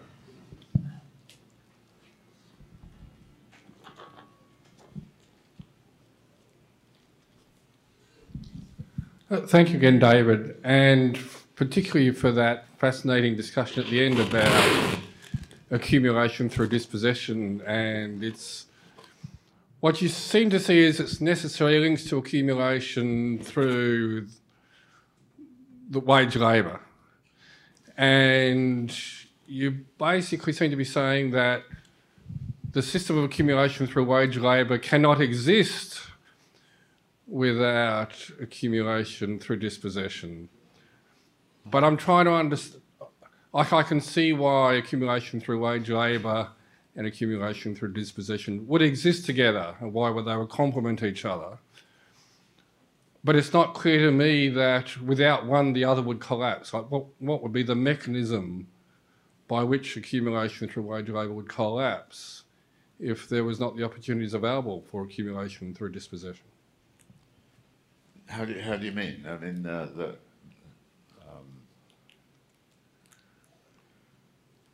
give it to me again. Well, sorry. Yeah. My interpretation of what you were saying was, well, there's a system that Marx basically described through most of the earlier, up until these last little bits of Volume 1, of accumulation through the wage labour process and the extraction of surplus value and all that. And then you referred to how Rosa Luxemburg basically says, well, but that's not enough. You've got to have imperialism. Yeah. And you said, well, yes, but it's not necessarily imperialism. It's also accumulation through dispossession. The IMF bailouts and that sort of thing that you talked about. Right. And I'm wondering, I can see how they would support each other, but I don't see why accumulation through wage labour would collapse if those other things weren't available. Oh, yeah, no, I'm not arguing that accumulation through wage labour is going to collapse. I'm arguing that it's going to be augmented. And in part, the issue here is the increase, and this is why I think these passages where Marx is talking about increasing centralization become important, because what you're looking at is the following kind of problem, that if the global economy, when I was 15 years old, it was, let's say, something like $3 trillion, and now it's $80 trillion. You're looking at an investment problem, which is how do you invest at a 3% rate of return or whatever it is, $80 trillion as opposed to $4 trillion. There wasn't a problem when it was $4 trillion. With $80 trillion, you're looking at, oh my God, where are we going to invest in? So you've got to actually end up with a larger field across which exploitation and accumulation can progress. And part of the argument here would be that to the degree that money is flowing through the financial system now, as opposed to simply through the capitalist corporation, the financial system has to look for rates of return which are adequate. Now, what is the highest rate of return? Rates of return on conventional labor exploitation tend to be fairly low. Rates of return on speculative activity in property markets, say, tend to be, in short run at least, fairly high. So you go for that kind of thing, and so Blackstone is going to do very well. And would Blackstone rather be actually in Detroit making automobiles, or would it rather be in California speculating on housing values? And the answer is there's likely to be a flow of capital into those aspects of the system which are involved in dispossession. So when I say that my sense is that since the 1970s there's been more emphasis upon dispossession relative to exploitation of living labor, it's because the investment opportunities that exist on the living labor side are rather restricted. That compounding rate of growth is hard to sustain. Whereas when you're dealing with asset values and ripping off people through their credit cards or whatever it is, and extracting value through financial, skullduggery, those kinds of things. If that's much more, much more remunerative. So what we're seeing is a reconfiguration of the economy around these different. A different emphasis. All the time that wage labor was yielding pretty good returns, the exploitation of living labor in production was giving good returns, as it basically was in the advanced capitalist world in the 1950s and 1960s into the mid-1970s. You're going to get a kind of economy which is rather different now. Now, then that comes to the question of what. Let's look at the major corporations that exist right now. You look at something like Google, and you kind of say, well, how is it accumulating? And where's the value coming from? Well, it's not coming from wage labor very much. Most of it's coming from taking over, expropriating, So I think that means we're living in a different kind of economy. I think these other forms of accumulation have always been there, and I think it's interesting when you sort of reread Marx that he's saying, centralization of capital is actually an independent form of accumulation, which is different from the kind of accumulation that's going on through wage labor. But your point, I think, is that what is being taken over is itself a product of the wage labor exploitation. That the small firms that are being, have been exploiting labor and have developed to a certain kind of level, and then can be taken over and reorganized by centralized capital. So there's a relationship between the different forms of exploitation. I think that would be correct. That would be right, and I don't see one collapsing, as it were, because of the other. I see that it is much more limited in terms of its capacity to absorb an ever-expanding quantity of capital looking for rates of return. And again, one of the things that crops up in here about the primitive accumulation itself, why does Marx suddenly say, well, actually, when the surpluses of money around, where does it go? Well, state debt. Why does it go there? Well, because you can get, well, it's the Walter Wriston principle, the state does not go away. You can always make your claim against the state. Now, so investment in state debt actually then allowed for the formation in this period of a financial rentier class, which just was, you know, in a sense, investing in treasuries and didn't do anything. I mean, this is the kind of these are the kinds of characters you read about in Jane Austen novels. You know, I mean, she wanted to know what his prospects were. He was getting £10,000 a year in rents, you know, and so you kind of go, okay, you know, so there were investments of that sort going into that in that world at that time too, which is why state debt was so important, because it was a place to put surplus and make sure that you could get some rate of return. Except now, in the case of Greece, for example, the sovereign debt became such that they couldn't. So, in effect, because you've invested or had your money invested or your rights invested in a state pension fund, then the state pension fund cannot pay. And of course, we've got a lot of that problem around universally right now. A lot of unfunded pension schemes, you know, and nobody knows exactly what's going to happen over time as more and more people find themselves sort of bereft of an income because that didn't work. So I think that there's both a question of investment, but also of accumulation, and where the accumulation will be, and who can appropriate. Because the whole kind of question of the production of value and the appropriation of value are two separate questions. And accumulation by dispossession is very much about or an organized robbery, if you like, of value that's already been produced by, you know, different stratagems.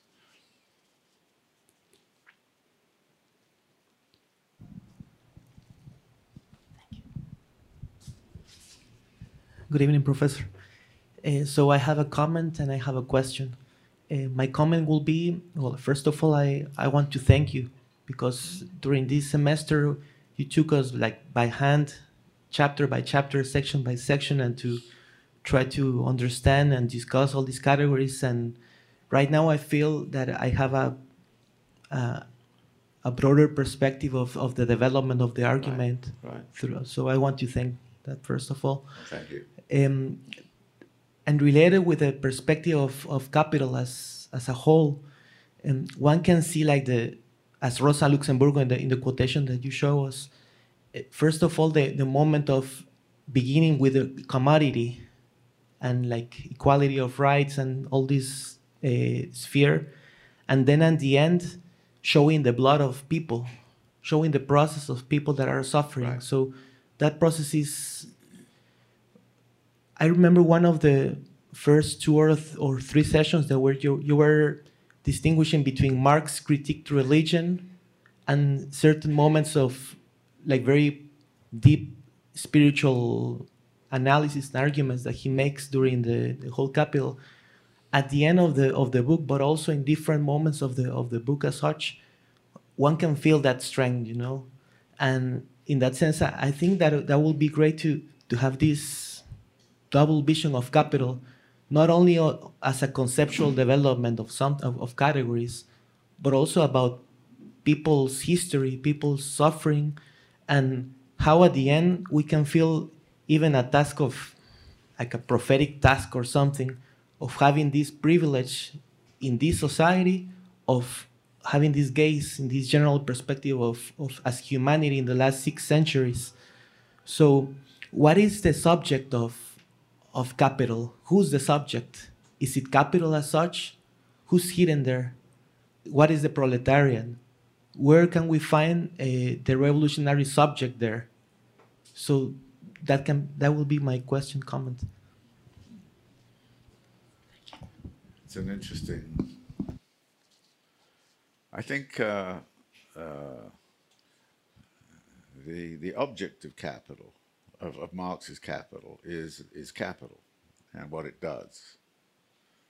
So that we have a very clear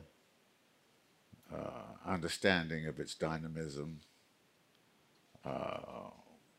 how what it does affects conditions of labor, conditions of life, and Marx is obviously emphasizing the negative impacts of all of that. I think that he would argue that it's open to any subject to act upon whatever has been learned. And I think here the interesting, one of the big questions I would reflect back to you, or back to everybody really, would be that conventional economics does not highlight these concerns at all. I mean, you could go through an economics program and never have any discussion about the length of the working day. But the length of the working day is a crucial thing in terms of people's daily lives. So how come we have a body of knowledge which is called economics, which teaches us about how to understand the economy, that never mentions anything about the length of the working day and the suffering that might go from, those kinds of questions. So there is a prior kind of argument which would say that what Marx has done as himself a subject has been to construct an understanding of the objective qualities of this system we call capitalism. And in the light of that understanding, then it's up to us to figure what to do about it. We could take the position that Marx is reflecting back to us the conditions which attach to an largely unregulated free market capitalism, which is driven by an equalization of the rate of profit and all the rest of it. And as social democrats have argued, we don't necessarily need to destroy the whole of this system, because it has some very, very positive elements, even in terms of Marx's own presentation. I think it's difficult to read Marx's presentation over technological change as if it is entirely negative. I think he sees it, and you can come out, I mean, I think that long chapter on machinery and so on is ambiguous sometimes about whether this is progressive or whether it's not. We see that, so you could make the argument that well, you don't want to dismiss some of those features, but we want to regulate it, and instead of us being regulated and governed by abstractions, as Marx calls it, we, through conscious interventions, can actually regulate this system in such a way that it does what we want.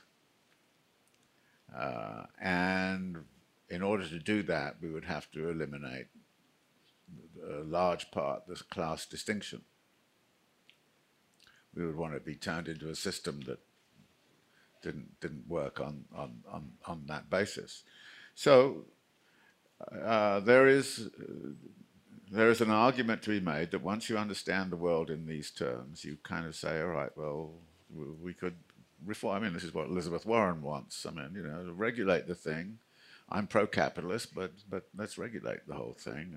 And there are many forms of intervention and regulation that would improve matters entirely, but we don't want to get rid of the freedoms that attach to the market and all the rest of it.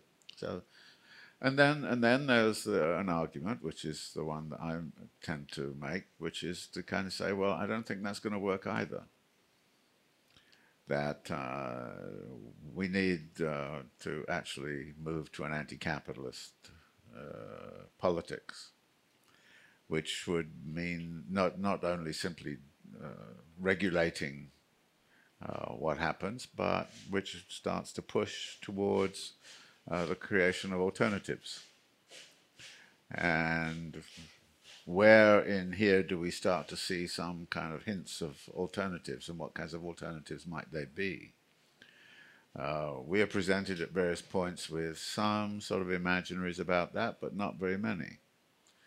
Marx himself leaves that an empty kind of question and says basically that's up to you, to think that through. So then you have the great chance of being a subject and the subjective element. But I think one of the things that does come out here, I mean, I'm personally of the opinion, which may be a bit controversial, that Marx is actually very much concerned with individual liberty and freedom. And he is not trying to make the world into a kind of totally collectivized, but he is making the argument that you cannot get to individual liberty and freedom without actually collectively organizing in a coherent kind of way to kind of design and orchestrate an alternative. And the way I think about this is a wonderful sort of comment that Henri Lefebvre, who I kind of like to read, once made when he was asked, why are you a Marxist and not an anarchist? Because Lefebvre had some anarchistic tendencies. He's very close to the situationists and all that sort of thing. And he gave, I thought, a very interesting kind of response, which was, I'm a Marxist in order that one day we can all live like anarchists. And I think that actually does, in some ways, capture what Marx, I think, is about. The Marx is a Marxist because one day he wants to be an anarchist. And I think that, but that individual liberty and freedom is terribly important, and actually some of that comes through in the text here, I think. Although not very loudly, you have to look within it.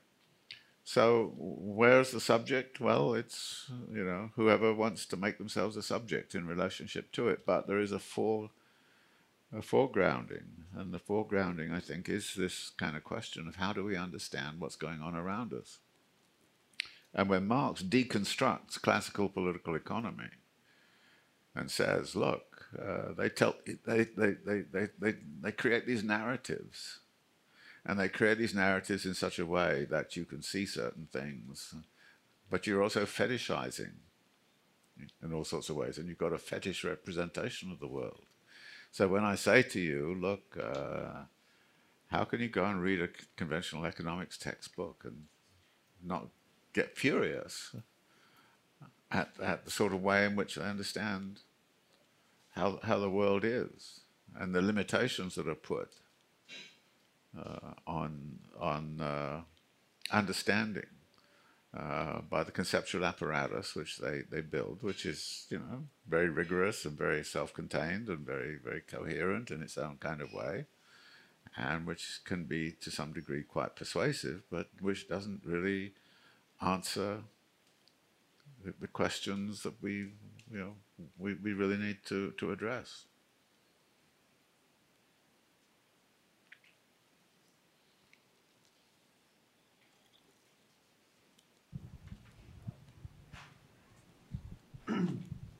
Thank you very much, David. This is I learned a lot from the lecture.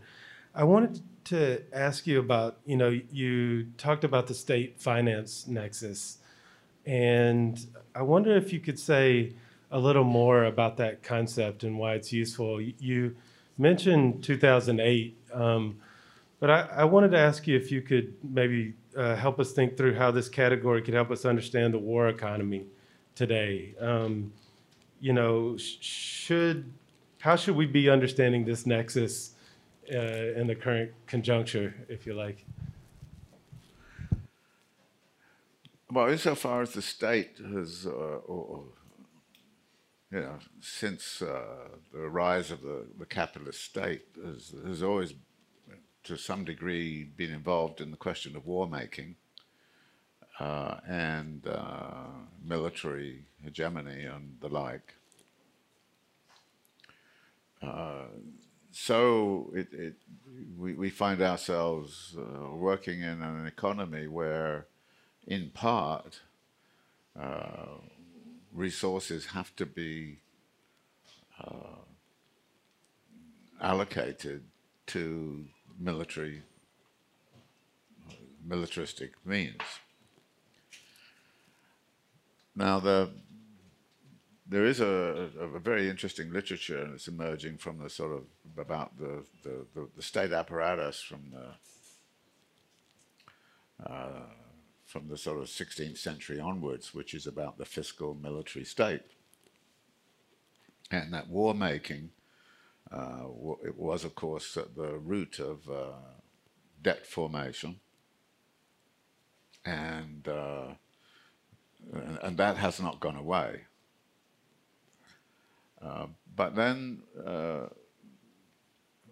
the military side of things, which is very much what the state is about, has also, of course, certain features which are connected to the corporate economy and how the corporate economy is going to be worked out, and also it's become very much part of the macroeconomic planning of any capitalist state.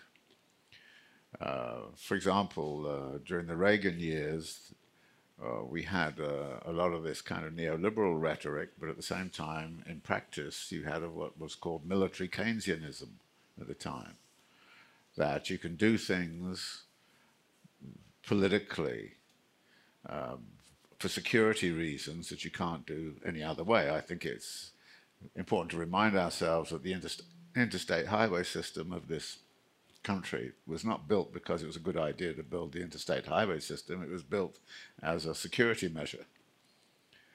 And again, the legitimacy of certain kinds of forms of state expenditure are very much regulated, it seems to me, by the security question. And you can manipulate the security side by fear and all the rest of it, so that in the 1960s, people were going on, the Pentagon was going on about the missile gap. Recently, they've been going on about the artificial intelligence gap between China. That China is ahead. Oh my God, the Chinese are ahead. So okay, let's mobilize a lot of. So a large sector of the economy is now, but it has always been this way. But it has become very much more this way since 1945, and through the Cold War and through all the rest of it, which was to some degree manipulated for corporate gain and the like. So how the militarized side of things fits into I mean the Treasury, for example. The one budget the Treasury will not really strike down for fiscal reasons is the military budget, and we see that again and again and again. It will somebody will come up with a great educational budget, and the Treasury will say you can't do it because. And I think it's very important to understand the state is not a monolithic entity. It's made up of component parts, and the one big component part which is crucial is always Treasury. And the Treasury will say yes or no on all kinds of proposals from other departments depending upon the fiscal situation. It will rarely say no to the military side of things, but then that requires that the banking side of things will have the resources to be able to fund the military apparatus.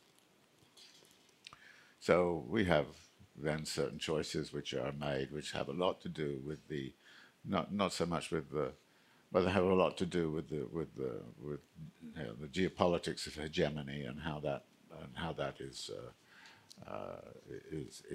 being seen.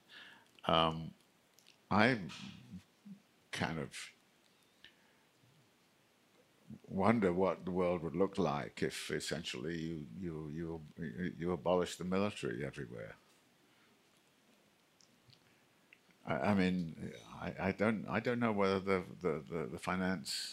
state finance nexus would know what to do, because I think that step one of the state finance nexus. I mean, the reason it formed in the first place with the Bank of England was that the British state had run out of money, and they went to the city of London and said to the rich merchants, "Lend us the money to fight the war," and the merchants said no. And so that then led to this compromise between the banking system and the state,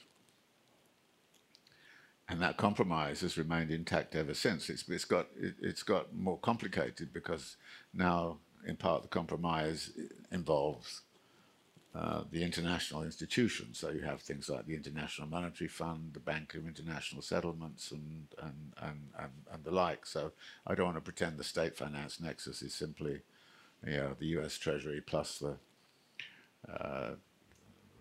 Federal Reserve, because you've got the other central banks in the world, and you've also got the international monetary institutions and so on. So it's a more complicated kind of thing than just simply a couple of guys together. Like appeared to be the case in 2008 when Hank Paulson and Ben Bernanke basically came on TV and said, "This is what we're going to do." I mean, it was a bit remarkable event. The military side of things, yeah, and war making, it's always been in there. How to get it out seems to me to be a big issue. Thank you, Professor Harvey. I want you all to please join me in thanking Professor Harvey for offering this course.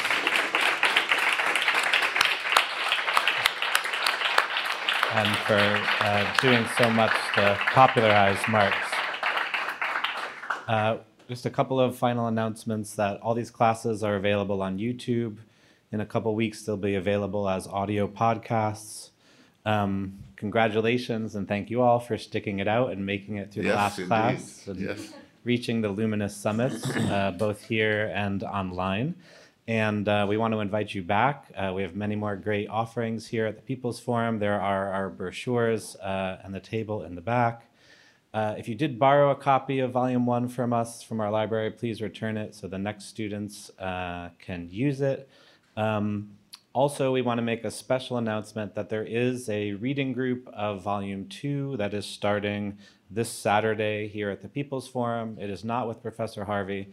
It has no instructor. It's a reading group that will get together and read it weekly. It's organized by the Marxist Education Project, although David may stop in for a class. And finally, we have evaluation forms. If you'd be so kind to give us some feedback on how we did at TPF, we're always trying to do things better. Also available on that table with Leanne, and as well as the flyers for the Volume 2 class. But thank you all, and thanks so much to Professor Harvey.